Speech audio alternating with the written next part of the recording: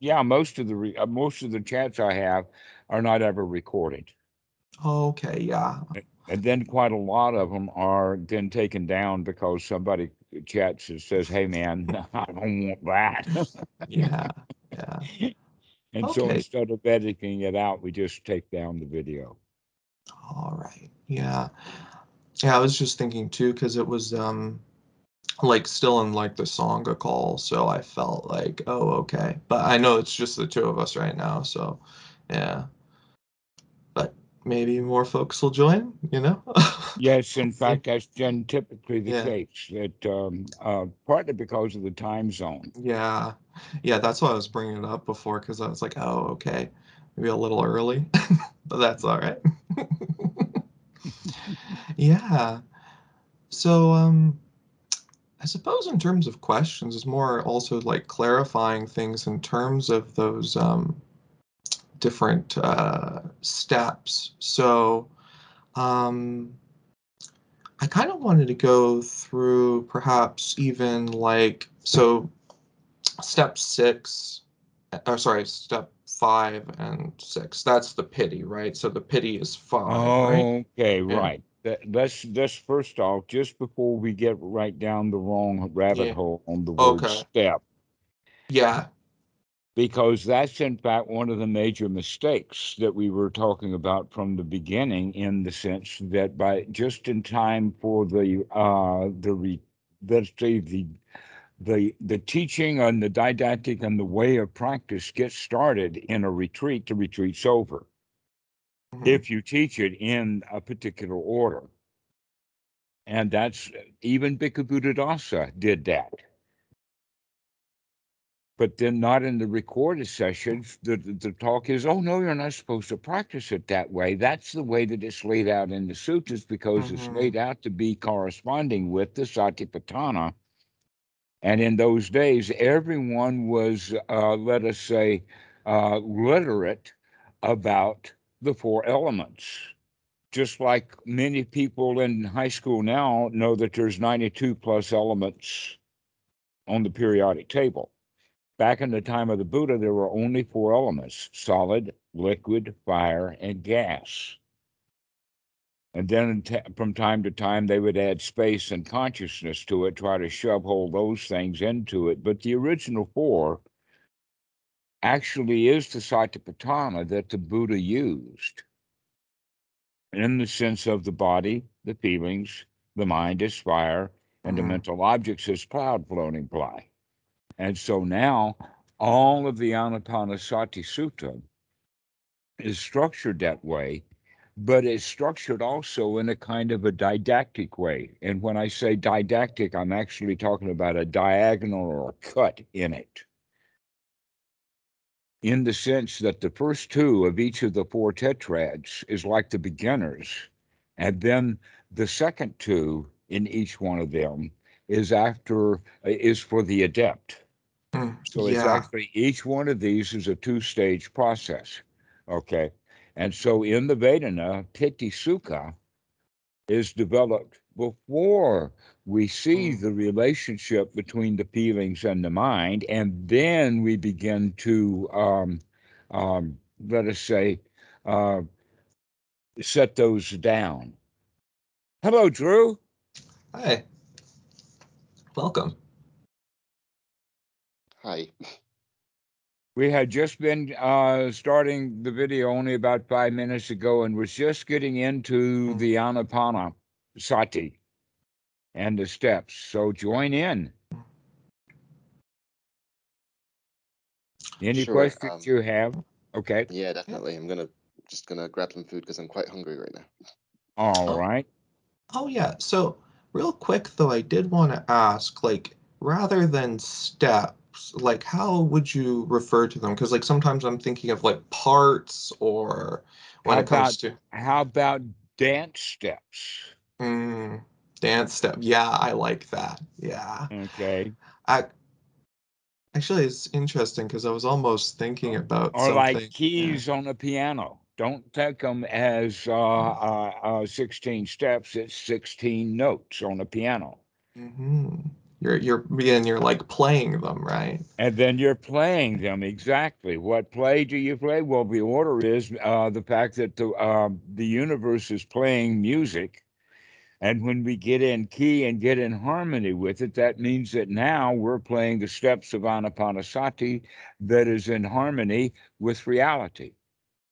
Mm, But we have to practice some chords and scales first. But we can enjoy doing that too, yeah. so that we can get the fingering down. Mm-hmm.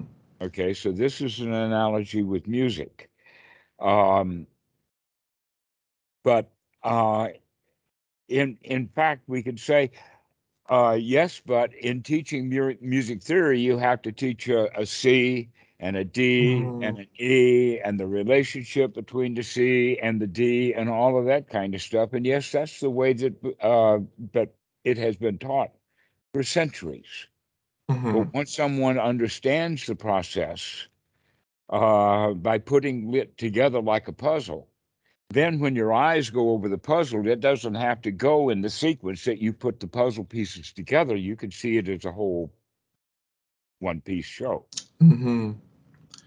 Yeah, exactly. Yeah. I like that though, that analogy with the dance steps and Hmm. also yeah with the chords and the scales too, like doing, Uh-huh. that, but then it's bringing it all together, right? Now you could say that there are two suttas, or actually a student recommended that we add the third one, and that is 117, 118, and 119 out of the Majjhima Nikaya, where the Mm-hmm. 117 is um, basically telling the details of what to do and how to practice the Eightfold Noble Path. And then, bango, the next sutta is the Anapanasati Sutta of how Mm. to actually practice that. And then 119 actually is speaking of the jhanas and the states that you go through like that. And there's also a companion sutta with it, number 111, kind of out of sequence, but really, really close in that group, Mm-hmm. is that one that you mentioned, the one by one as they occur. Oh yeah. Okay. And so all of these things fit tightly together, these four, five, six suttas right there in a row. And so let's go back to that first one, the 117, the Eightfold Noble Path, is where he actually introduces that as listen carefully, monks, and I will teach you right organization of mind with its supports, requisites, and features, knowing that features are different than requisites or supports. And then he talks about the four requisites of that mind. And those are right sati, right view, and right effort run and circle around one another. And then the fourth one is added, and that is samasankappa, which we're now looking at it in the sense of we could say right intention, but there's other words that may help, and that is right expectation, right attitude, or something that is a little bit like more than pre-thought. It's not actually thought; it happens so fast. It's like a leaning, and we begin Oh. to lean now in a direction of um, comfort, safety, security, and Mm-hmm. success. Security and success. Security. Yeah. Okay, and this security and this success is based upon uh, actually security and safety is part of the base.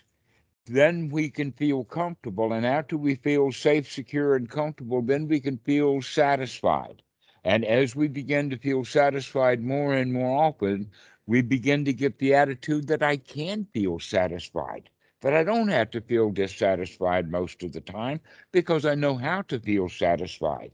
And that's the change in the attitude from being a loser into being a winner. I can do this. Yeah. And this is explained right there in that sutta And that when we have these four factors that run and circle around each other as a group of three until we add that fourth ingredient, and that is in fact into place, that as you begin to see that you can change your mind from an unwholesome state of a victim's position into the wholesome state of, we've got this, we can handle this. I can handle Mm-hmm. anything. Doesn't matter what happens, I can take care of it, even if it's having a happy death. Doesn't matter what it is, I can take care of it. I can handle this. The slings and arrows of outrageous fortune have no target here, Mm. Yeah. because because a me or an I is not going to stand up to become the target. Mm-hmm. Yeah, no. I love that. Yeah, you went through like just like so much of it with that too. But that, yeah, uh, was it 117, right? That's the Great 40, right? I Yes, believe. that's the great Yeah. 40. Yeah, yeah. But yeah, that kind of way of sort of, I suppose, viewing the path too, right? With the sati viewing an effort, running in circles, then coming Hmm. to the right attitude, right? Which is certainly helping me kind of, I suppose, have more of an understanding of the right attitude too, because it's more like there's a kind of a security to it, right? Like this is more of a consistent type of thing, Right. right? Yeah. So, and I think that kind of moving over to this practice from, because I did prior do a lot of the noting, right? Is I kind of feel more of that sort of security and that more of like the locking in, because there is like something to seeing the impermanence, all the time, or when, you know what I mean, like spotting it. But then having that kind of locking in of the security with that, right? With the right Hmm. attitude. Yeah, that coming up, and then that leading to the unification of mind, right? So, yeah, the samadhi. Okay. Well, Yeah. staying with that for a moment, Hmm. there seems to be a point in that sutta where it takes a little bit of reading between the lines. Hmm. After we generate those four, that is the what that's implied is that's what creates the Hmm. organized mind. Because after that, it starts into the sila part in a completely different method, in the sense that once that mind is organized, with the mind that's noble, one would not go harm someone. With a mind that's noble, one would not take something that is not given. Hmm. And so now, actually, what we're saying is that the sila in that sutta is not a work for a beginner to do, but rather is expressed as the outcome of correct practice. Hmm. And that's what's the difference between an ordinary practice where we start with the precepts and the triple gem. And here we're having a practice that winds up in the triple gem and in a mind that's noble. Hmm. That mind being noble uh, is, in fact, now the mind that is capable of doing the precepts. Isn't that interesting? Because Hmm. almost always precepts are taught upside down. In fact, there's several ways of talking about the Eightfold Noble Path, and that is Sila, Samadhi, Panya. You've heard that sequence, I'm sure. Sila, Hmm. Samadhi, Panya. Hmm. But that's not the order of the practice in that sutta. In that sutta, it starts with Panya and then Samadhi, winding up in Sila.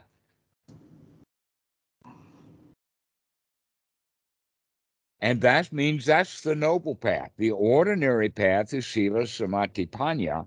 And the way of looking at it is that at that point, When Panya is arrived, then a shift is made off of the ordinary path of Sila Samadhi Panya into the noble path,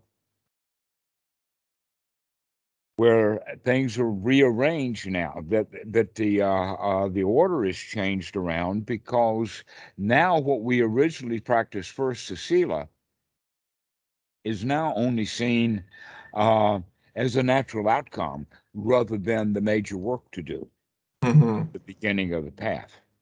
Mhm. That in fact, one of the ways that we can understand that is whether we're putting on a long-term frame of reference or a very short-term frame of reference. And we bring it to a very short-term frame of reference, and all one needs to do is to become secluded from the world. And now your sila is perfect. Mm-hmm. You go into the meditation hall and you sit down and you fold your legs and you close your eyes and you sit all happy and smiley face for a while. Your sila right then and there is perfect. Yeah, yeah.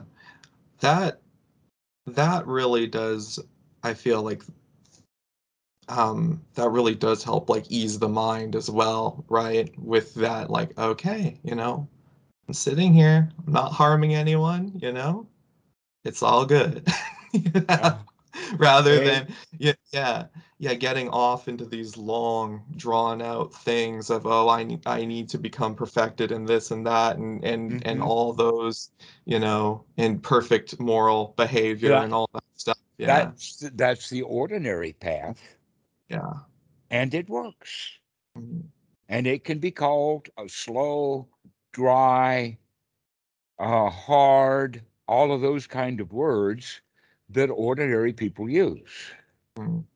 Or you can you or you can go directly to the noble. That in fact, this is what Achan Po had said that he wanted on the internet, and he meant these Skype calls because he knows Mhm. they're here, and that to start off at the noble, that we do not drag three people all the way from grade school through graduation of university in order to put them in graduate school. We just put them right into graduate school. They'll get what they need.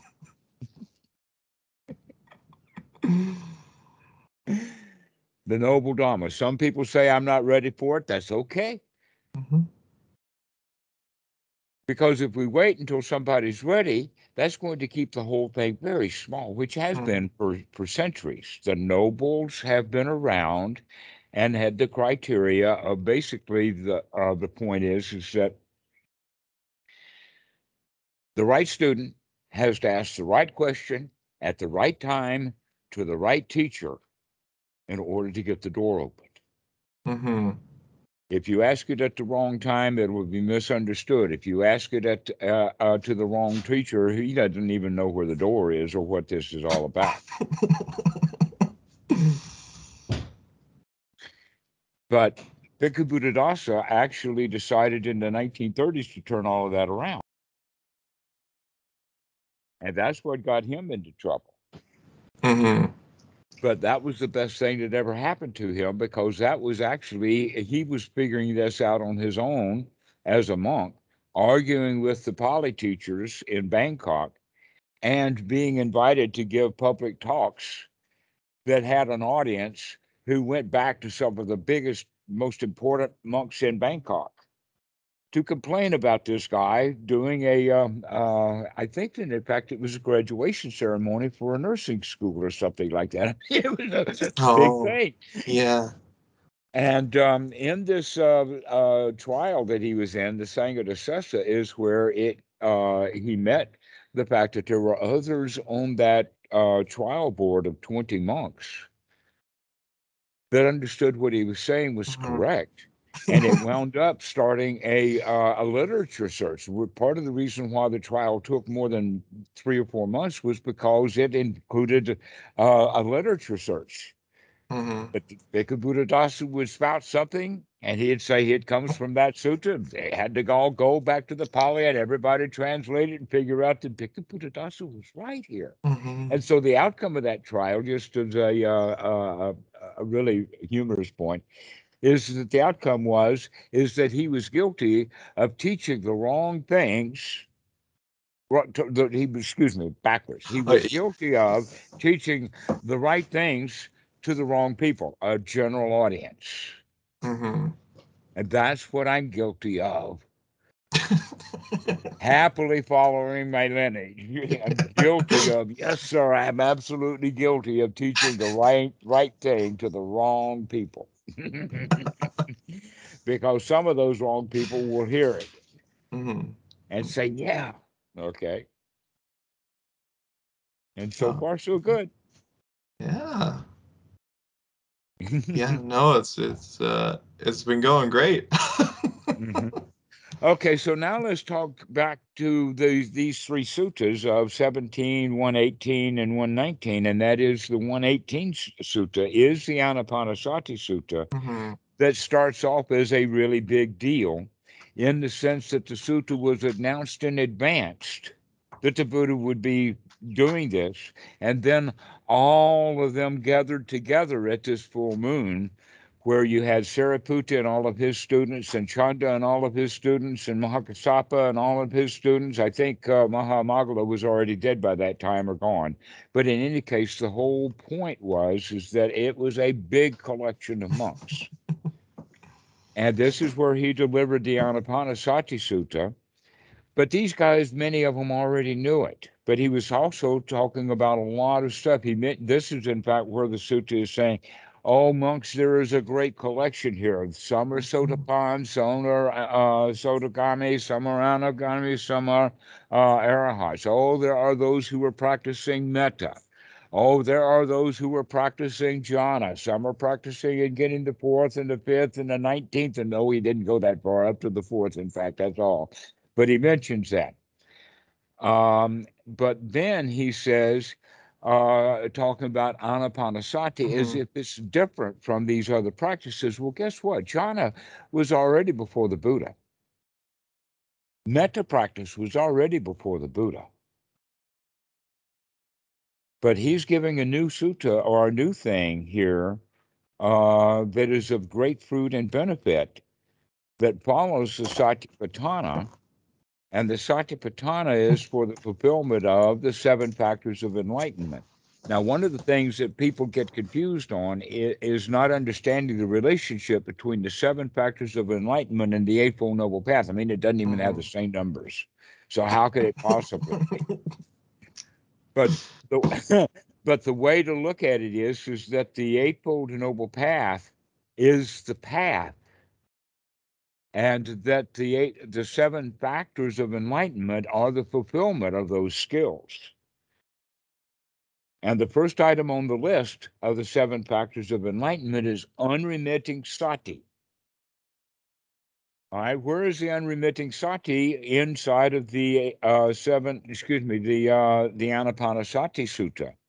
It's at step 9 and 10 of waking up, taking a look, and gladdening the mind. The exact stuff that you see in the 117 is right there in 118 and expressed in a completely different way. And then you can also see, all right, so maybe the sequence then is to wake up, take a look, gladden the mind in step 9 and 10. And then by doing that, it begins to change the piti and the sukha is step 5 and 6. All the while, we're already practicing step 1 or 2. But as we're practicing step 1 and 2 of Mm-hmm. the breathing, we begin then slowly to get step 3 because we're now beginning to see the feelings and seeing the connection and the feelings between the body and the feelings, and ultimately understanding the connection between the mind, the feeling, the body, and how they're all interrelated. And so this is part of the investigations that we do. Mm-hmm. And so this is kind of an interesting thing is that people will try to practice Anapanasati step 1, 2, 3, and then 4 by doing like Goenka has them doing the body scanning. Every Goenka retreat, as far as I know, day 3 through day 10 is scanning. Mm-hmm. All right. They're just staying there on step uh, 3 of Anapanasati. Where do they ever teach how to relax the body? They don't, Mm. because it's They all oh sitting up. Yeah. yeah.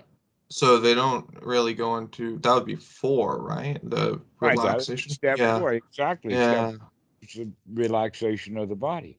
Mm-hmm. But if you recognize it, because there is a sutta that, by the way, does not have 5 factors for the first jhana, it has 6. It adds an additional one, and that is the relaxation of the body.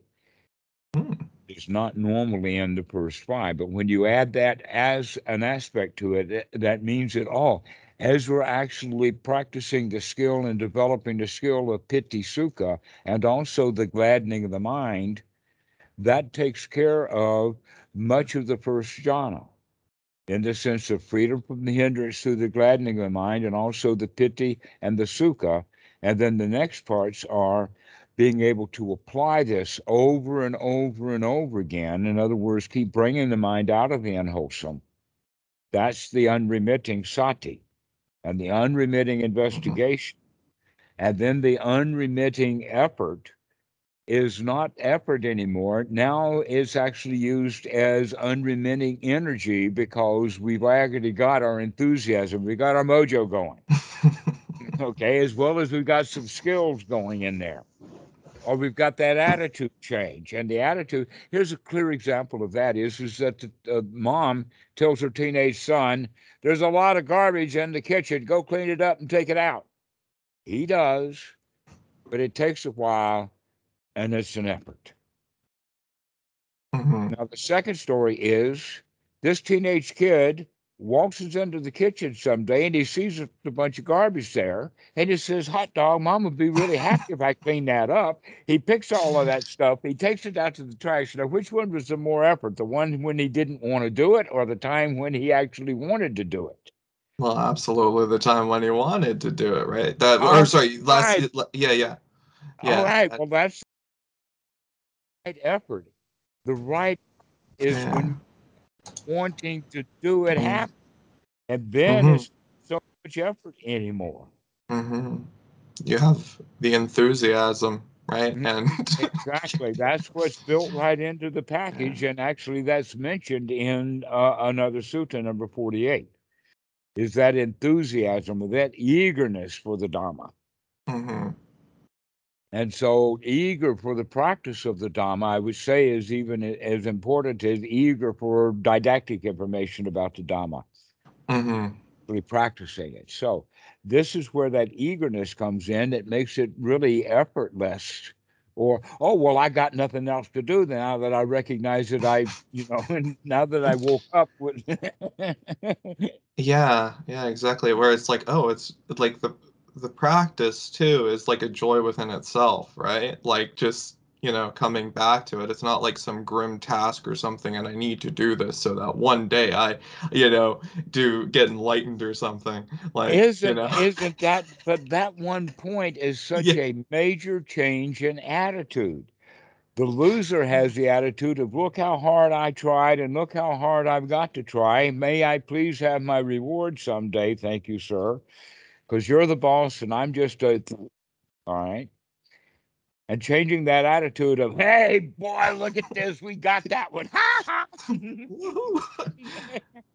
Oh yeah. Yeah, that's it too, like with spotting the hindrances on that sort of point where you do spot them, having that attitude as well of the congratulations of the like you're almost having that reaction of pity of the aha, I see you, Mara, right? It Mhm. gladdens the mind along with that. So you're spotting it and you're gladdening, right?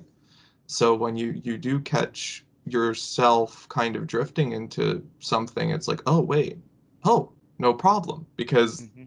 it's already working, right? Yeah. Yes, exactly. And we didn't know that until, this little piece of information. Look at what you're doing. That's what I think that was the one that did it for me with Bhikkhu Buddhadasa. Because I asked him one time, Actually, in the sense of Vipassana and sitting and all of that, he says, I said, there's a poem in English, and that is, if at first you don't succeed, try again. Okay, well, that's the Vipassana, that practice. That's the Western Mahasi. That's it. And he chuckled and he says, no, if you first don't succeed, look at what you're doing. And that is such a jaw dropper. I mean, that Hmm. he hit me with that. And that was, I think, the change in the point in time when I began to understand what all of this is about. Is that we're not trying to gain something. We're looking at what's going on instead. Hmm. Hmm. And so the noting takes on a completely different quality now because of that whole idea of gladdening the mind. I think another reason why it's often missing is because anybody who's written a book on Anapanasati almost always follows the format that the Sutta lays out. And the Sutta 118 actually follows the plan of Sutta number 10, the Knock Knock Satipatthana Sutta. And the Satipatthana Sutta would naturally be laid out in the order that it was laid out in ancient times Hmm. of hard ground first, then water, and then fire, and then air. Mainly fire before air is because fire happens and then smoke rises into the air. Could be the reason why the ancients would have had it that way, Okay. which is Yeah. exactly what happens. In fact, there's a song about it. When your heart's on fire, burning with desire, smoke gets in your eyes. Platters, 1953. Okay, yeah. I was like, I feel like I've heard that one, but at the same time, I'm like, have I? It sounded familiar. Um,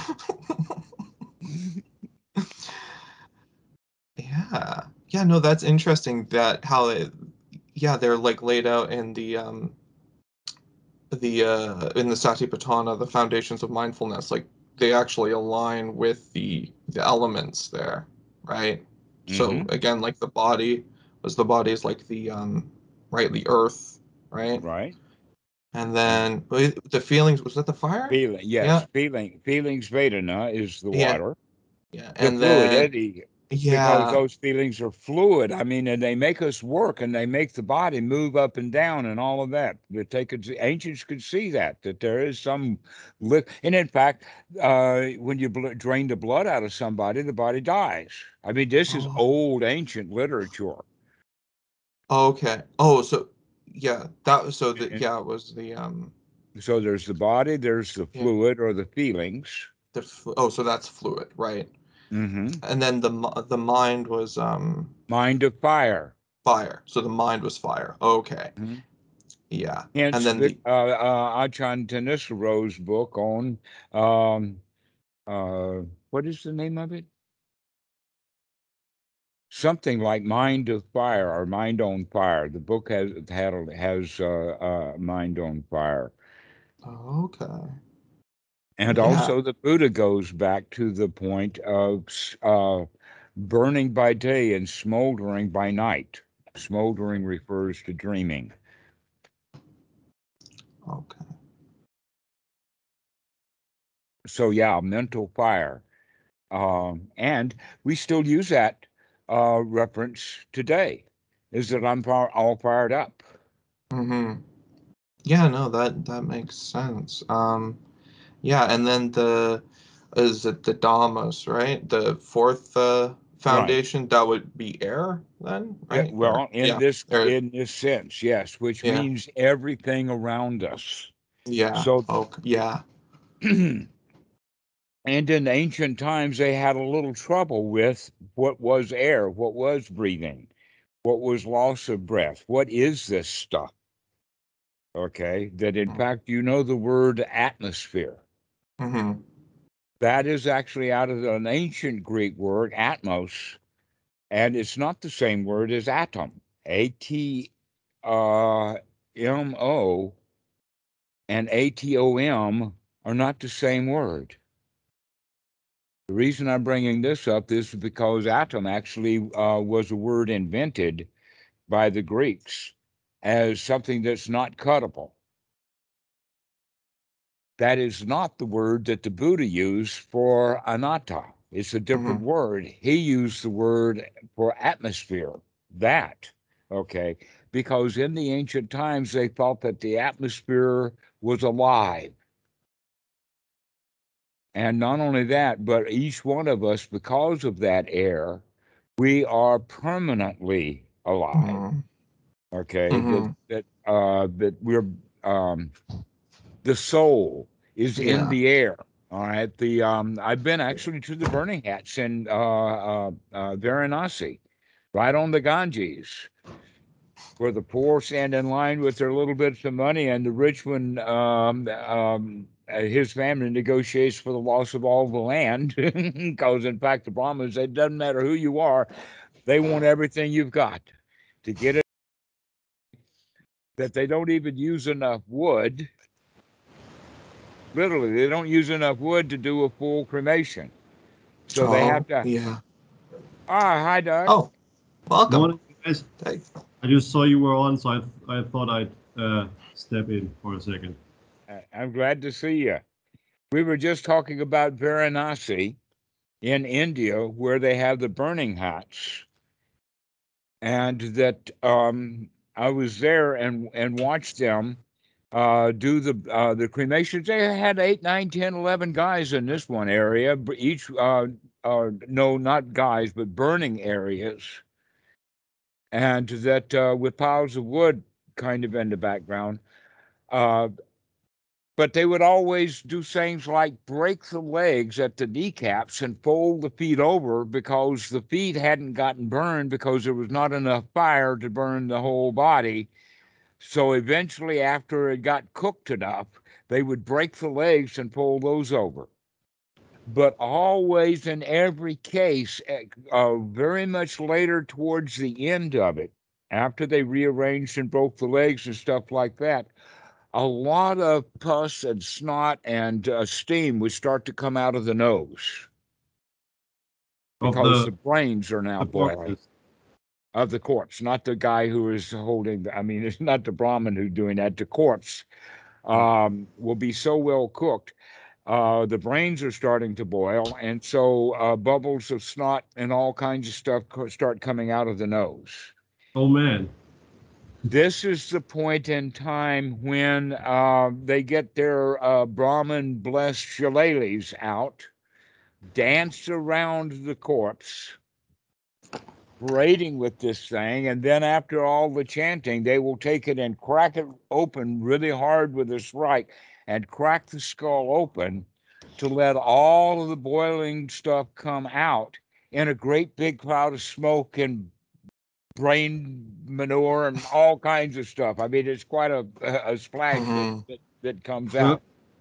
well, And good. I this, haven't had my breakfast yet. I'm sorry, what? Well, good thing I haven't had my breakfast yet. Well, the point is that steam and smoke and all of that was the Brahmin's way of releasing the soul back into the atmos, sending it home. Okay, that's the background of that stuff. And Yeah. all of that was happening at the time of the Buddha, and some of it is still going on exactly the way that it did then for the same kind of reasons or whatnot. The burning house of Varanasi are old, old things. And so um, this, the Buddha is saying there is no atmos, which actually what he's saying is that there is no soul, that everything is temporary. There is nothing permanent about anyone that's being burned up, consumed with fire, or cremated in Varanasi. That all of that smoke or boiling liquid that is busted out of the skull by getting it cracked open is for profit and for show, but not for the benefit of the corpse. Yeah. And then again, at least from our own direct experience, we see that that like when you have a dead body that's just laying there in the woods or something, whatever it is, it gets kind of repurposed. So in a way, it doesn't, that what it's made of doesn't disappear, but the form that used to be there won't be recognized. But just because that corpse mostly went up in smoke doesn't mean that it's lost too. That all of that stuff that you would have buried in one place is now going to be floating all over the place. It'll eventually land. Yeah. And This there is all those minerals are, and no problem. I appreciate this. This is like a charnel ground contemplation um, in the Satipatthana, you know, when they say, oh yeah, in this bag is hair, blood, mucus. True, you caught me. You caught me at it. Yes, this is exactly the stuff that's in the Satipatthana Sutta. This Is is to interesting see. because we don't get to do this anymore. And maybe that's actually, no, I'm not sure that's such a good thing. I was actually speaking to a medical student, and if you're not a medical student, it turns out it's really difficult to have access to um, a dead body and just being able to see one. Uh, Goenka had a video. In oh, fact, it was one of the very few videos. VCRs were very rare in India back in 1970s, and so were the videos. And so we saw that video a lot. An autopsy. Okay, so the point I'm making here is that autopsies are available on YouTube. And my favorite autopsy is actually out of a movie. And the autopsy doctor is actually Mel Brooks. Do you know who is Mel Brooks? he's an actor from ye olden Yes, times. right. He, in fact, he does comedies, and the movie is Dead and Loving It. Leslie Nielsen did that as the vampire, but he did a short autopsy where he goes in and cuts the thing open, usually with a knife, rips it out, and several of the people fall and faint. And then he grabs the heart and he starts pulling like that and pumping it and looking around, and several more students faint. And then he chops the head open, pulls the brain out, and starts pulling that in people's faces, and the whole rest of the student body standing around faint. He drops that brain down and he says, "My job's done here." And I mean, Yeah, show him the Wait, what's gore. the name of the movie? Dead and Loving It. Okay. It's and I actually mean, that one scene, Dead and Loving It, and the autopsy scene. You can actually YouTube that. It's on YouTube. I actually sent that around to some of my students. I mean, it's one thing with like human corpses, but in general, coming upon death isn't that hard.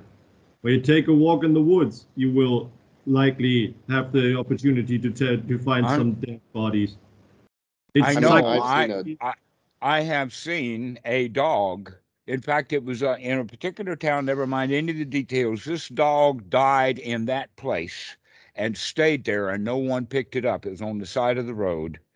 And my friend went and took a photo every day of what was going on. yeah, And one of the things that I saw when I was there with it was is that the dogs would go and pay attention to that dog, take a smell, see what was going on, and just boogie on down the road. It didn't give a frying pip at all. But humans, even with a dead dog, would freak out. yeah, that it's an interesting psychological phenomenon. Fear of death. Yeah, Yeah. Okay. So if we're going to get over our fear, and then in fact, if we're going to develop sukha and anapanasati, perhaps one of the ways of doing it is getting over our own fear of death by going and seeing what it is.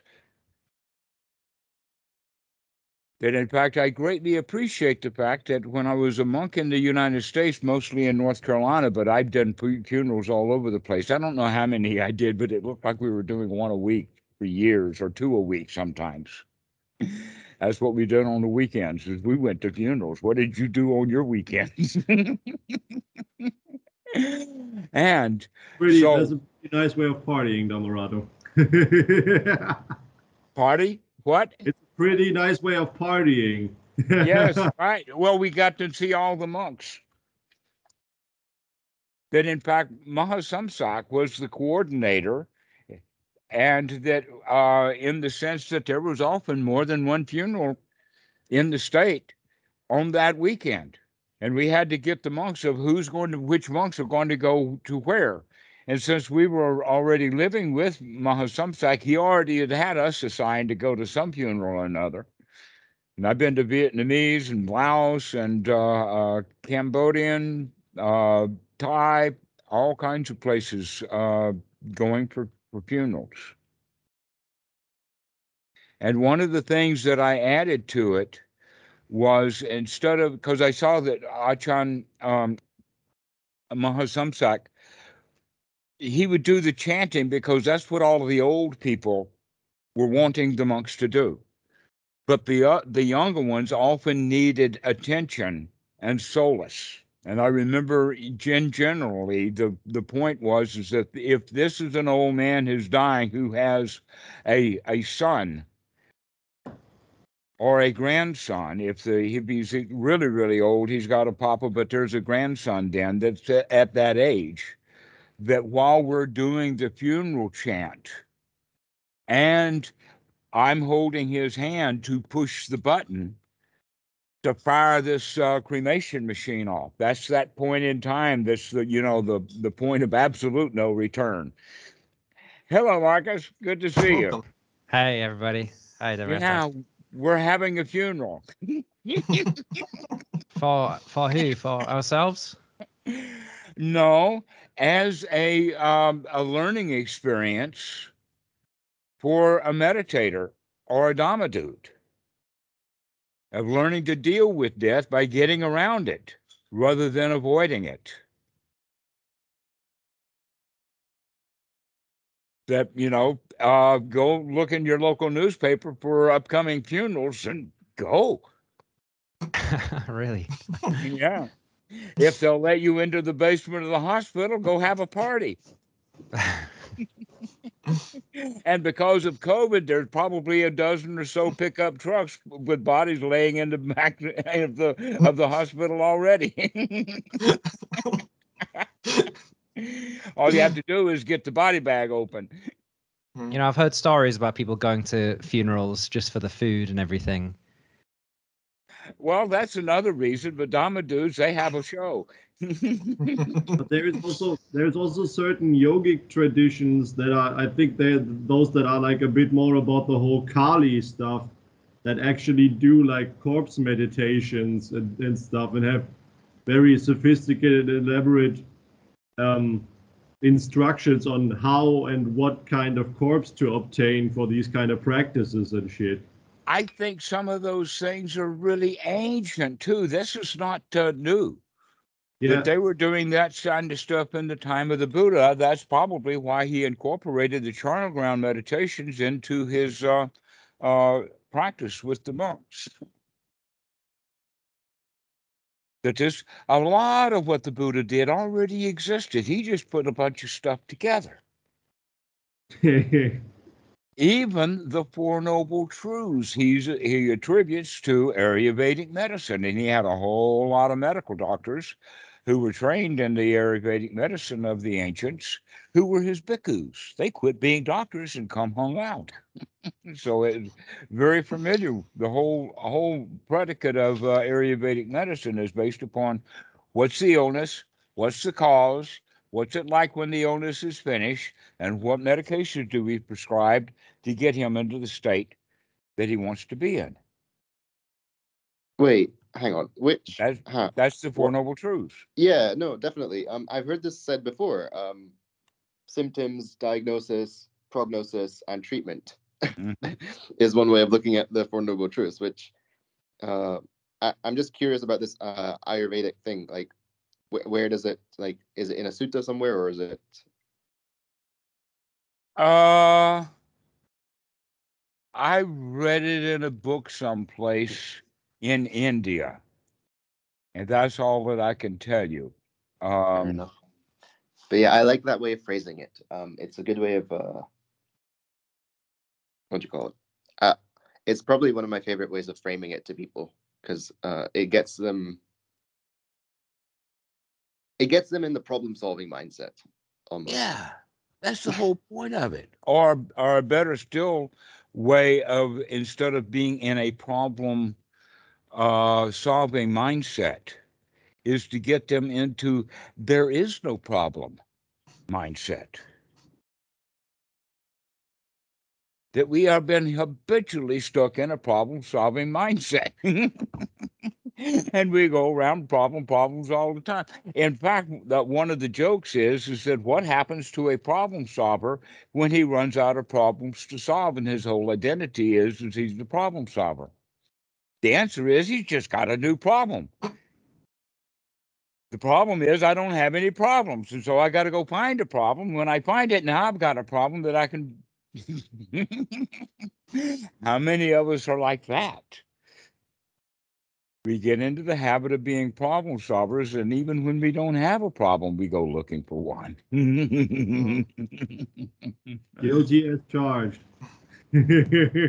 Uh-huh. And So so, go I have a ahead. question. Mm-hmm. There seems to be this tension between what I have to, because a friend of mine, a meditator friend of mine, said, the ordinary, what was it? The material world is very good for things like food, shelter, clothing, and sort of stuff. And he was just reminding me that, um, though I was talking about my practice and how it was going, that I still have responsibilities and things that I need to take care of in this world, even though um, they may not be the noble dharma. There's still a lot of ordinary dharma that I need to carry out. If you do those things with a mind that's noble, Yeah, then those things are noble. And if you do those things with a mind that's not noble, then here's an example of that. If the old goat herd, who is also a rabbi, who is the one in the village who is charged with and has the responsibility of killing this next goat, and he approaches that goat with a mind that's noble, he won't kill it. He'll yeah. say, wait a while until my mind is no longer noble, and then I'll do the dirty deed. But going back to the problem solving thing, it's almost required of me in doing ordinary tasks to see something, fix it, move on, think about it, etc., etc. And then when I have to, when I choose to sit down to practice, sometimes I'm able to remind myself, oh, I don't need to untangle these knots anymore. They're just like they're just fine as there is. Mm-hmm. And sometimes I'm able to remember that, and sometimes I don't wake up, and if I wake up, I don't take a proper look um, and then I see the knot, and I think that, oh, I need to like untangle this rather than just like, oh no, it's fine, just let it be. Okay. And Well, kind of wait this a minute. switching back and forth is Let's obviously, put this in context, in the yeah, sense of doing it when you're off by yourself, doing what many people will call a formal practice. Or are you doing this shooting from the hip while you're out there in the world, dodging the slings and arrows of outrageous fortune? Those are two different things, because we want to get away from it all those slings and arrows of outrageous fortune, so we can actually begin to practice getting all of those slings and arrows actually out of the mind. yeah. And so Um, getting ourselves into a really good mood, and then in a good mood, practicing going back into the actual slings and arrows. And how long can we maintain that good mood? And yeah. maybe as soon as we lose it, if we got mindfulness, at that point, we can still withdraw from the battlefield wounded and go Hmm. heal ourselves again. And then, in that regard, that's like picking yourself up, dusting yourself off, and let's go back into the fray. I guess my point is that it almost seems like I very much see the advantages of a retreat now. because you just got that set amount of time. Whereas here you're getting dirty and then or you're falling off and you're picking back up, falling off, picking back up, falling off, picking back up again and again and again. And there's nothing inherently wrong with that, but it is I feel like it takes more effort. And that momentum, that attitude seems to be a little bit slower to build. Yes, in fact, you're right. It does take more effort simply because there's more slings and arrows of outrageous fortune coming at you. Yeah. So as you can get away from it all, literally, then the only slings and arrows of outrageous fortune are the ones that you stab in yourself with. And here's an interesting point with that, and that is that it's well known in these 10-day retreats that the first day or two, the students are still worried about the past in the sense of how they got there and all the trouble they had to get to the retreat and how much it cost and blah, blah, blah, blah, blah, blah, blah. And right at the end of the retreat, the only thing that the students think about is how they're going to get out of here, where they're going to go, what's their transportation, and all of that kind of stuff. And so they only have a few days in the middle to actually pay attention to what are we doing in the retreat. And in that regard, the answer would be that, hey guys, on the first day of the retreat, or hopefully before you even go into the retreat, you got to know that, hey, you can start the retreat right now. You don't have to wait until the mind drains out all of the slings and arrows that you brought in there from the past day and week. I actually, I realized this last time I went on retreat. I made the mistake of watching a Harry Potter movie the day before. And there you got Harry Potter flying around the insides of your mind on a broom. It was fantastic, Tamarato. I cannot tell you. I think it was Saturday evening I watched Harry Potter, and then one of the sits, either on the first day or the second day, it wasn't just I only watched one Harry Potter movie, but one of the sits, one of the hours, I went through the entire 7 books, 8 movies in my head. It was so I wasn't even mad. I was just like, okay, cool. I need to know not to do this next time. I need to clear out my mind before I get on retreat. Mm-hmm. Well, so we can say, in one regard, congratulations for sitting through the whole sequence and doing it pretty cheaply. I mean, if you'd have done that every day in a movie theater, it would have been quite expensive. So congratulations for saving yourself some money and maybe even some time, if that was what the point of the meditation retreat was. But if you had something else on your mind about getting stuff off your mind, then maybe it would have been a better practice. And so this is the suggestion: is the next time you go to a retreat, everybody who goes to retreat, go with the idea that this is the best holiday I've ever had. Yeah. I got no place to go and nothing to do, and the bell is not my boss. And I'm here just to chill. Yeah. And every time I'm stopped chilling, I can see that and turn that around too. And so we just practicing being chilled for 10 days. And wow, it is just so amazing. Go ahead, Dag. I've got a question. You mentioned the term outrageous fortunes. What do you mean by that? Oh, I think this is slang from Shakespeare. And the quote is slings and arrows of outrageous fortune.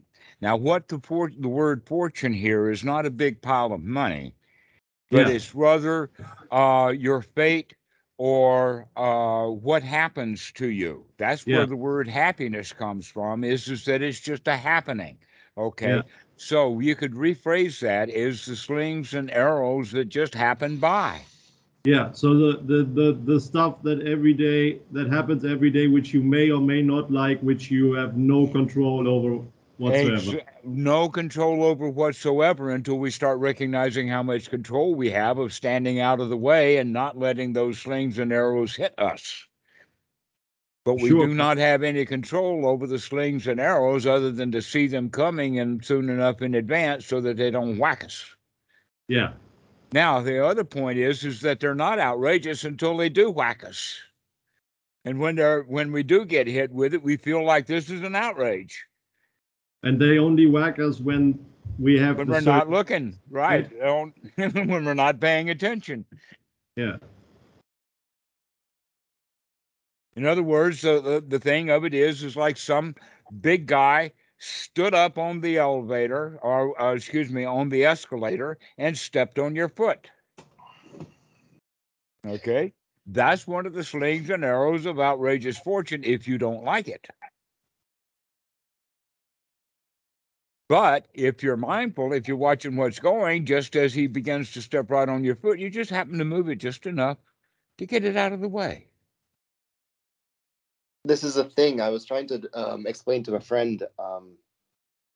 I'd started meditating, formally a lot, and they were asking for, okay, how does that change your life? And I was trying. It was really You hard to don't get explain. stepped on. That's how it changes your life. Basically, yes. It was really hard to explain. It's like I can't give you any positive benefits because you don't like. At some point, initially you have to put in the effort, but then it becomes a habit and it becomes a wholesome habit, and you don't realize the arrows that you even kind of subconsciously stepped out of the way of almost. Mm-hmm. That it was But weird. it's It's the like, arrows that we let hit us. By the yeah, way, it's like, this fits in really, really well with the sutta. I think it's number 64 in the Majjhima Nikaya, where the Buddha talks about somebody actually getting shot with an arrow as a metaphor, and his friend saw it. And so they go in to get a doctor. And the doctor comes up and about to put the salve on it and getting ready to take the arrow out. And the guy says, wait a minute, before you take the arrow out, I want to know who shot me. I want to know why he shot me. I want to know what clan he's from. Let me look at this arrow to where I can see where it comes from, you know? And the Buddha then says, if you have that attitude, you will probably die asking questions before you take the arrow out. The right thing to do is to stop asking questions, stop trying to figure stuff out, and take the arrow out if you're already hit. That's the whole thing, is just to take, and in that regard, you can say that in this case, the arrow is actually just an unwholesome thought that's in the mind. And what is that unwholesome thought? Well, this unwholesome thought was probably triggered by something that someone said. Like, you're too critical, you're too fat, you're too ugly, you're a bully. I mean, I've been having a long list of things that I've had to dodge.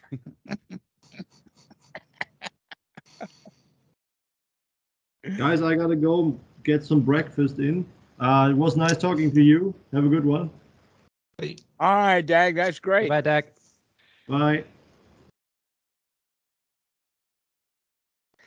So we can actually get back into that connection between Anapanasati Sutta and the Great 40 in the sense of the Anapanasati Sutta's 7 factors of enlightenment show the sequence of events. And also, so does the Eightfold Noble Path, the way that it's taught in the Great 40. And that is mindfulness and investigation and the right effort to change it. Doing that over and over again builds up the right attitude or the right expectation or something that seems in our language would be pre-verbal or pre-thought. It's a niggle or an indication that in fact that attitude or that niggle or that indication is what gives rise to the dialogue of the thought. And that dialogue of the thought then is what makes us feel bad. In other words, we perceive danger. And what we can begin to do is to see these little niggles giving almost bypassing the verbal thought so that it actually is a niggle that there is some danger, followed immediately by fear, without us having to even talk ourselves into it. So this is that point then where we begin to see that we have a control over this. And that's why the Buddha actually puts these jhana factors right there as aspects of the Anapanasati Sutta, piti and sukha. Let's come out of these bad feelings that we have that are generated through the attitude of something is dangerous and start talking ourselves into nothing is dangerous here. Everything is okay. There are no problems to solve. There's no place to go. Everything is hunky dory. Well, we can relax. And that's then the beginning of the feeling because we're talking ourselves into it. And as we relax and feel relaxed, we begin then to that attitude change of, wow, I could do this. And so that's step 5 and 6 of Anapanasati. Now, the reason that it's in the sutta in the order that it is because in Pali language, there is a word called piti sukha. It's just one word and it's used often. And generally, they try to translate it individually as each one rather than having it as its own oxymoron or its own word. So piti sukha is actually a combination of piti and sukha, but it's in almost as if it's the same thing, but that there are degrees of it. So that both of them have the quality of safety, security, and comfort and satisfaction. But then piti, satisfaction. And then piti adds the extra ingredient of success. We did it. Ta-da! We got it. Okay, that yeehaw kind of feeling. That is, in fact, what they're trying to describe in the sutras about what is piti. They're giving that physical reaction of energy coming up the back, the feeling of strength and power that actually exudes in physical form in many cases, but then it relaxes even to more just a mental feeling of strong well being. We've got it made. We can do this. It's confidence. This is the Pali word, by the way, of shada or shraddha, confidence, but not faith. It's translated out of the Pali and English into the word faith, and it misses the point. This is not faith. This is direct experience over and over and over, gaining confidence. Yeah, when you see it like That's a really over important and over point. again. This is why it's Faith is also, such a bad translation. yeah, there is so much that has to do with the translation. Like samadhi doesn't mean concentration, it means gathering the factors together. But it's I wrong like on that. concentration, right? So if you're going to have the samadhi of first jhana, that means that you have to have all the factors together. And what are the factors? Is a gladdened mind or a mind that's free from hindrances, piti, sukha, applying the mind to these wholesome things and sustaining it on there. And then the sixth ingredient is, and do all of this relaxed. And there we go, all through the Anapanasati Sutta. You see, we're touching, by talking about First Jhana, we're actually touching all the keynotes on the piano of Anapanasati. And I think that's just so brilliant. That Anapanasati is using the Eightfold Noble Path to get the mind into First Jhana. And then what do? Well, now we're going to do the noting or the investigation, but now we only have wholesome things to note and to investigate. Like, how is my sukha? How is my piti? How is my investigation? How is my uh, applied mind? Can I keep applying it back to the Dhamma? Can I keep sustaining it back to the Dhamma over and over again? And so, actually, what we're investigating now that we're into First Jhana is the factors of First Jhana. Ta-da! Isn't that crazy? Except that when we're in the first jhana and we take the attention off of the applied and sustained thought and give no thought to the thought at all, but really start paying attention to how good we feel, that's the second jhana. Is really paying attention to how good we can feel when we've talked ourselves into it. And then that relaxes into the third jhana. So the hallmark of the investigation of first jhana is to investigate first the first jhana, then to really re-investigate piti, and then investigate sukha. And when we're investigating sukha, that's the third jhana. And then when we start to investigate the relationships with all of this, that's the fourth jhana. That's when we're really relaxed and the mind's really super sharp and can see what's going on. But these are ordinary states. These are not magical states, guys. This is just hallmarks, or the directions that I'm giving is for ordinary states of mind. The question is, how long can you sustain them? Well, the answer to that is we practice sustaining it with the first jhana. Let's say the bottom line or the foundation for the investigation of the say that. But now we're going to the Paticca Samuppada in the sense of everything is arising and passing away, which is actually now the Mhm. fourth of Anapanasati. So basically, the way that it looks like is that when we get the Satipatthana going, we do it in the sense of getting the body, the feelings, and the mind together into first jhana. So now we can properly investigate the Dhammanupassana, the arising and the passing away of everything. The arising and passing away of everything, what? The answer is the arising and the passing away of everything is wholesome because everything is wholesome right now, which means the arising and the passing away, moment by moment, of the jhana factors. So that when we're paying attention to the applied thought, we're not paying attention to the piti or the sukha. When we're paying attention to the piti, we're no longer into the thoughts. They have passed away. When we go into the sukha very deeply, that means that we're letting the piti, the thrill, go away and the relaxation take over. And so the arising and the passing away, and we go from state to state and an arising and a passing away, and we begin to watch that process too. Everything is temporary, depending upon what I'm paying attention to. If I keep changing my attention, my whole world changes as the attention changes. And to now we're in a state to where everything that I have to look at is all wholesome. Whip-de-doo.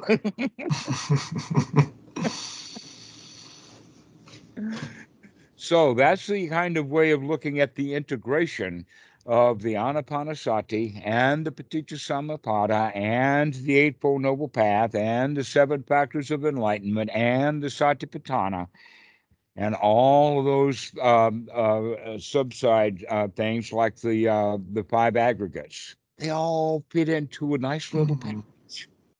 They're all just one thing.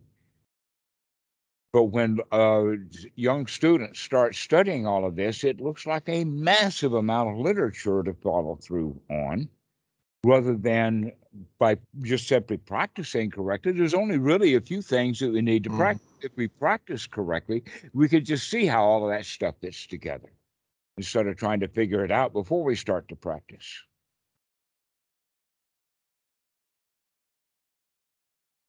So it all comes together back into a unified whole again. Everything about the Buddha's teaching is all about unity. So, I mean, I'm convinced that this is a reasonable way to go because having tried it, I do much prefer being a wholesome, sorry, having a wholesome, nurturing mind. And I don't really care. Well, I don't really care as much. Like, I see that this is the important thing. And, whatever fruits of meditation and all attainments or whatever, like, if you're satisfied, those will come. But how do you respond to those people who say that this is the slow path and you don't need to worry about jhana, you just start noting, noting, noting? All right. Let us say that two different competing restaurants of approximately the same size start off in the beginning of the evening's cooking meals. They're both clean. Okay.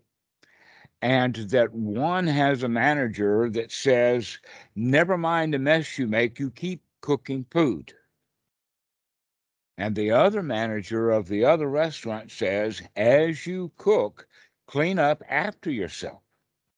Now, in the beginning of the evening, the team who is just letting things go and be sloppy, they're actually being able to cook more food. But over time, as the mess piles up, they're going to have to slow down just because they wanting to stop getting the garbage that they had from the last meal mixed in with the food that they're trying to pretend cook now. And the counter is messy. Nobody's wiped off anything. The knives are dirty, and it affects the food. So, which do you think is the better way to go? Is for people to, when they're working in the kitchen, to clean up their mess as they go, or to let the mess pile up?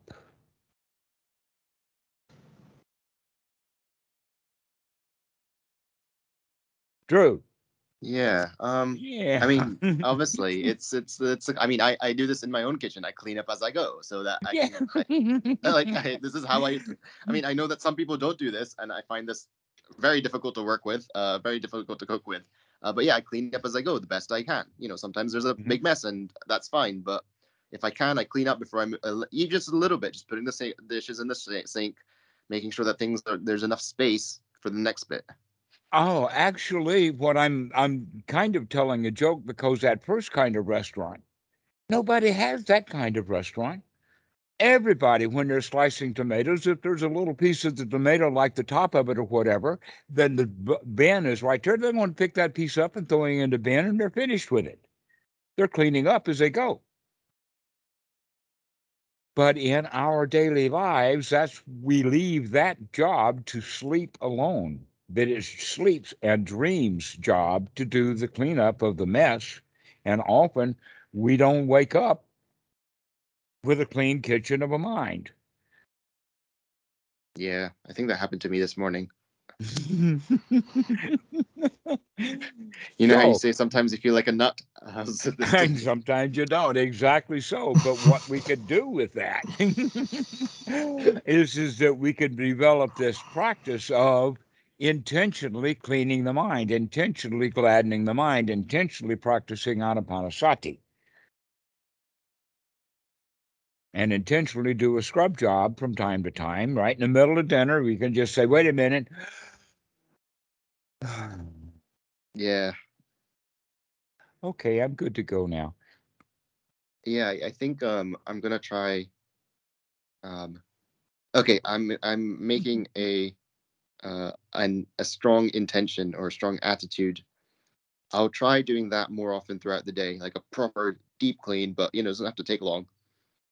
It doesn't So have to that take long at all. No, 10, 15 seconds is all you need.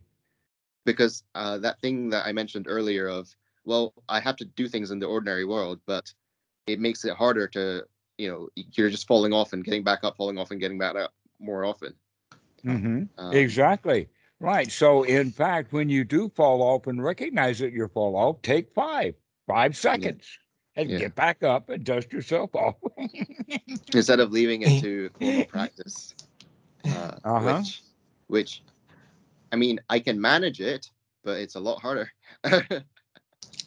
Well, oh, that's where sati comes in, is we have to remember to take five. Yeah, When the boss just hit us with an arrow, instead of, arguing with him about why he shot us, we could take five and clean it out and figure out that it wasn't an arrow he shot us with at all. That was our belief system, that he was mhm. shooting slings and arrows of outrageous fortune, when in fact he may have just been walking by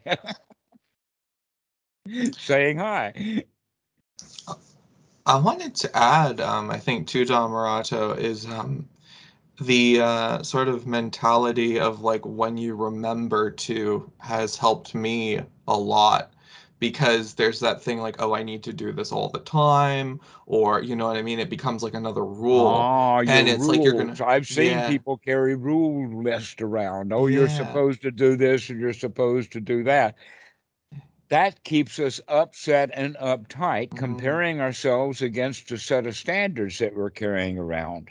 And mm. now we're recognizing that, hey, man, we can set the standards so low that I'm automatically passing the grade.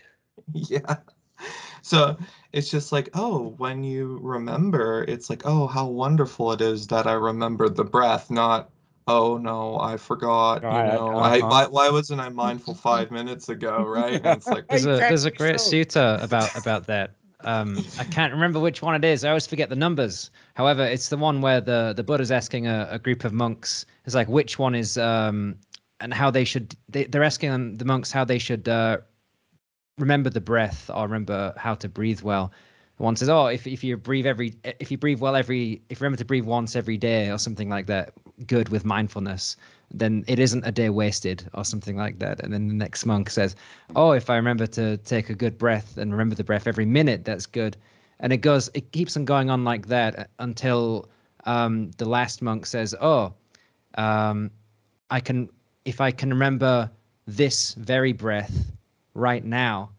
That mhm. yeah, and that's good because if you do remember the breath, it's always going to It's be going to be now. this one, Yeah, this yeah, breath. Mhm. Yeah, this you one, and can't then you can remember feel in the good about morning to it, breathe and you all don't have day. to You beat can yourself only. up about it because there it is. Yeah. I, I I think when I talking to, know about that yeah, sutta, but I do also not remember the number on it. It's in the Samyutta someplace, but I don't remember. I think that's a Wait, good one. I like that just one. unpack a little bit because that conclusion, that punchline was a bit too quick for me. Um, so I'll instead try of to thinking find it about for you, days, Drew. Oh, it is basically it's moving from a time frame oriented more and more often until it gets down to the last monk, number 4 or 5 or something on the list, where he says this breath. And that's the one the Buddha is talking about, not one a day. mm, But if you remember it just once a day, at least you're remembering it that one time. That's a now. You remembered it. That's what we're doing here. Okay. So this is actually then the point here is the development of sati. When do you do it? When you remember to do it. That's the point of that sutta. wait, That we hang don't on, plan on it in advance. We just do it when we do it. remember to do it.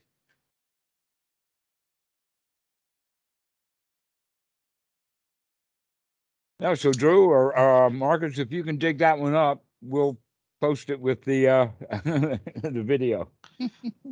David, oh, yes. yeah, I was gonna add, I think too with the mindfulness of breathing, right, the in and the out breaths, like that really helps with it because in order to discern whether it's an in or an out breath, like you have to be here now, right? Like that kind of Mhm. helps, yeah, There's with even that. a little bit more to it in the sense that it mentions in the sutta mindful to, and we're talking about sati now, mindfulness Mhm. or actually Yeah. pay attention, and in this case, kind of control that this is a long, deep in breath, Yeah, yeah, absolutely. Yeah, that as or that well. this is a long, deep out breath, but that Hmm. has that intention to it that is discussed in other places that we act.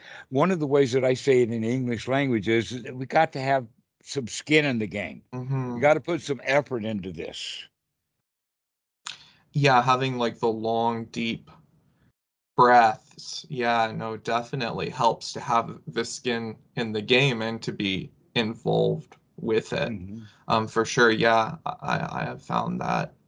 And Um, it helps us pay attention also to the point that part of the outcome of this is to get the body really relaxed, really yeah. comfortable, as opposed to what we see in Western meditation of sitting long hours that you're supposed to endure sensations and pain and get a tough attitude because you can handle the pain rather Hmm. than getting a tough attitude because you know how to avoid pain rather than tough it out. And how do you do that? Is by being relaxed. Hey, if your arm hurts when you move it in that direction, don't move it in that direction. It's trying to send you a message.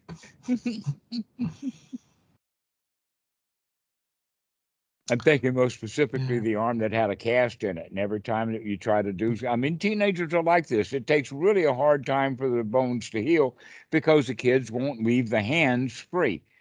If a right-handed kid at the age of 14 breaks his right arm, he will not do what the doctors tell him unless the doctors strap his arm down so he cannot use that hand. Because while he's using the hand, he's moving all of that stuff in the arm, keeping it from being able to heal. And he keeps complaining about how much his arm hurts, and if he'd leave it alone, it would be okay. Rest. Okay. And we need also to do that for everything, that everything needs exercising and rest. And exercising and rest. But oftentimes within our society, it's exercise, exercise, exercise. The more you do, the more you get over and over and over again without Mhm. taking that reward of resting. We don't even know how to Yeah. rest. There's not that rest, that release. Yeah. And that rest that we're talking about, that relief, that calmness that the Buddha is talking about, the words that he uses become magical, like the word Mhm. nibbana. The Mhm. word nibbana only means to chill, baby, cool off, settle down, relax. But somehow or another, it's got magical qualities that it's a city or it's after death or it's all kinds of, uh, a heaven, a place to Mhm. go, rather than merely just chilling. So this is what we need to do is that, yes, we're not saying don't have any intense Mhm. efforts or whatever. We're saying, every time that you get hit by any of that intensity, the Mhm. sling or the arrow of the outrageous fortune, this is the moment of time to relax and take that arrow out. What arrow? The arrow of the mind of, I didn't like what happened just now. Let's get that healing process. So you come back to the yeah, I can handle that too. Mhm. Yeah, I see what the boss is pointing at, and I don't have to feel bad. Yeah, I really screwed that one up. Let's fix it. Yeah, yeah. There isn't like that thing where it kicks in so much with the, I mean, that's a survival thing as well, right? Of that, like, oh, I need to protect myself. And so if they Mhm. criticize me for this and that and all the other thing, But yeah, that this, you're yeah, exactly right with your language. Listen to what you said. You have to protect yourself. Ta-da! yes, yeah. Because the organism, the human body, is going to be Yeah. fine sitting there. There is no lynch mob coming for you. There are no Uh-huh. alligators there. So the body Yeah. will survive. The question is, will the self survive this disaster? Mm-hmm. Mm-hmm. Guess what? Yeah, it will, but it'll feel really wounded.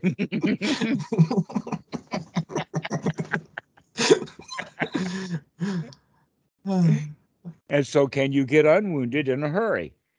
Mm-hmm. If you get wounded, can you get unwounded in a hurry? That's where we need anapanasati right there in front of the boss. Take a deep breath. This too shall pass. Never mind, I can handle this. Oh, Yeah, yeah. boss, I see what And you're talking about. We can fix that. and True. sometimes I guess, yeah, I was just thinking that, like, I guess maybe it's worth mentioning. I don't know. I feel like sometimes you forget, or sometimes you know, but you're struggling, and it's okay to ask for help at that point. Hmm. Like, presumably that's why we have the sangha. It's like, oh, dude, I'm having a tough day. It's okay, my Dhamma Precisely dude. so. We've got this. We've got this. Exactly so. That's in fact, do you know the lines in that song about don't worry, be happy? There's a line in there that says, "You're not happy, give me a call. I make you happy." That's the Sangha. That's it. Wait, what was say that line again? There's a line in the song. It's both Bobby McFerrin and Bob Marley Hmm. of uh, Rastafarian fame have this song. Don't worry, be happy. Yeah, Don't worry. Yeah, well, there's a line in that song that it says, "If you're not happy, give me a call. I make you happy." yeah, that's it. And that's the Sangha. Being willing to make people happy. Well, you got to have some happy before you could give it away. You Yeah. can't give a Merry Christmas if you don't have Merry. So get married.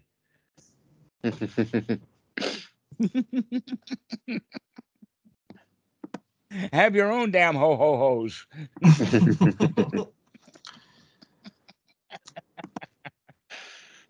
Yeah, I think that comes back too with like the noble Dhamma, right? Where you are gladdening the mind, taking care of that, and then the sila comes, right? So Yes, yeah. exactly. Because if you can settle down and take a deep breath and say everything is okay, it's unlikely for you then to stand up and clobber your boss. Mm-hmm. Yeah, I've found the practice to be a huge benefit for like just, carrying on like when I'm at my job and all that and just, oh, I can still just enjoy, right? Yeah, I Like can, take a right. deep That's what breath. I'm here for. I can enjoy this. I don't have to make it work. I can have fun. Yeah, yeah. Like yesterday I got called in for extra, shift. I had to cover for someone or, but I wanted to cover for someone because I'm like, hey, you know what?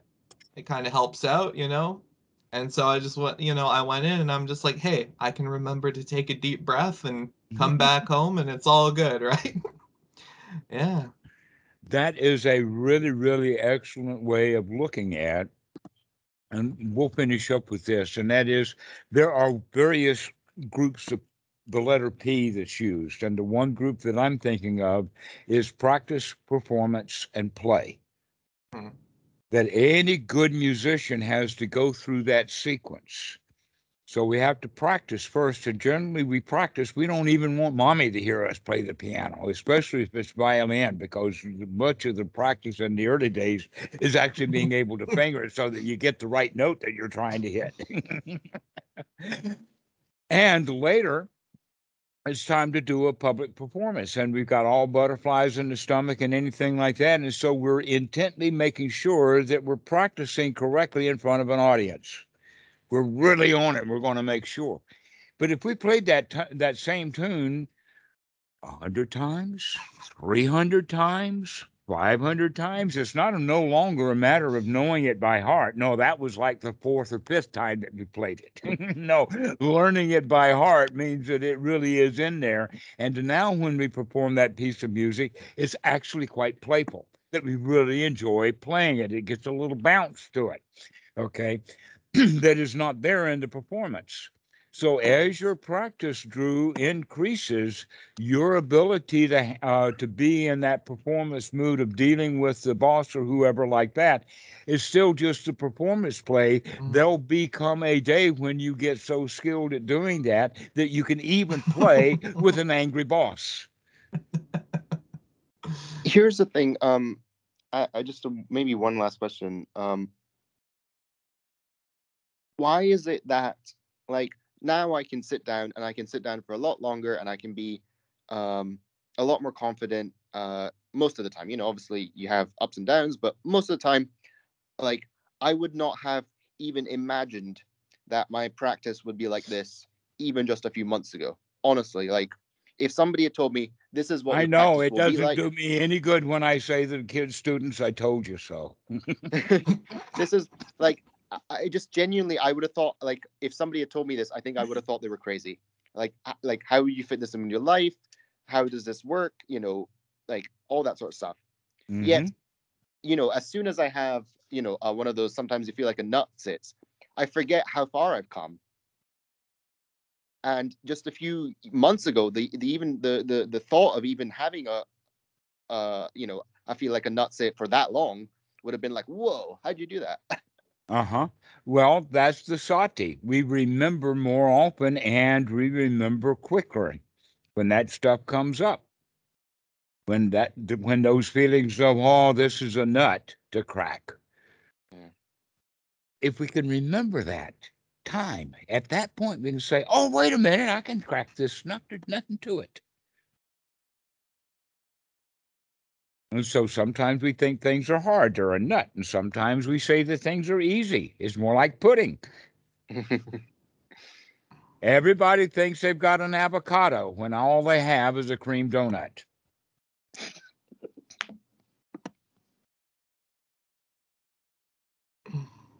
Right? Isn't Yeah. it the avocado that's got a great big nut inside? Uh-huh.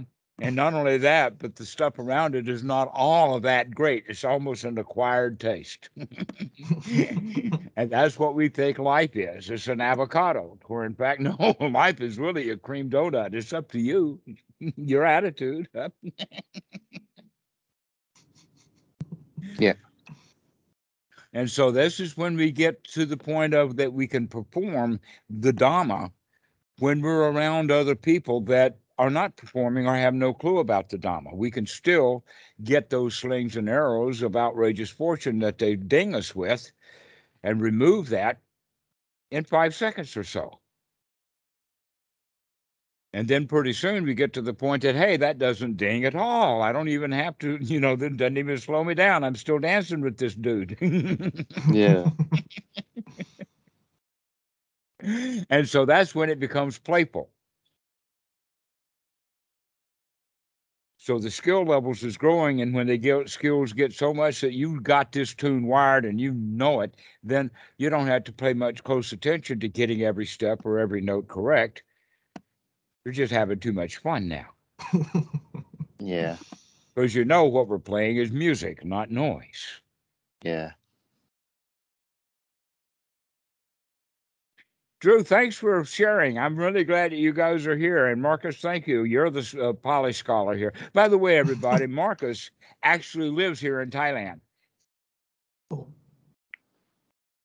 No, I just wanted to say just thank you as well. Every time, like, Mara's like, you're hungry, you don't need to drop on the call, or it's fine, you can sleep in or something. And yeah, I always enjoy the call. Like it's just like, oh, it's like that reset. I was like, oh yeah, no, this is how, like, oh yeah, this is how you do it. This is how you do it, and just come back to it every week. It's just really useful. Excellent, excellent. And I'm the same way. I like it. I come here because I really get a kick out of seeing the students as they grow and mature. Watch the various styles, exactly. Love it. Okay, I found something kind of similar, but it does tie in. You were talking about when I joined about the whole funeral party thing, and it's actually on the Maranasati Sutta, mindfulness of death. And so maybe either I've got it mixed up, or it was mindfulness of death all along, where it says when should you I'll link it. I'll link it. There's a Yeah. lot to Okay, read. it's a long one. Yeah, I'll link it to the Sangha UK for us to see later, and we'll put it on the link. Okay. On the YouTube. So anyway, guys, thank you very much. This has been really great. It's been wonderful. Thank you so much. Yeah. Yeah, Thanks I'm everyone having for a showing up. ball. Yeah. You don't have to thank me. I'm the one who gets all the benefit. As they said in the 18th century, the pleasure is all mine. There's plenty of pleasure to go around in this case. Shucks, and I thought it was all mine. Not me, not mine. No, yeah, okay, you can have some too.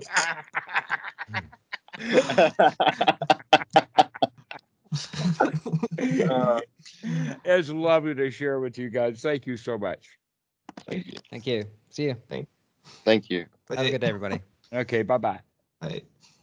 All right.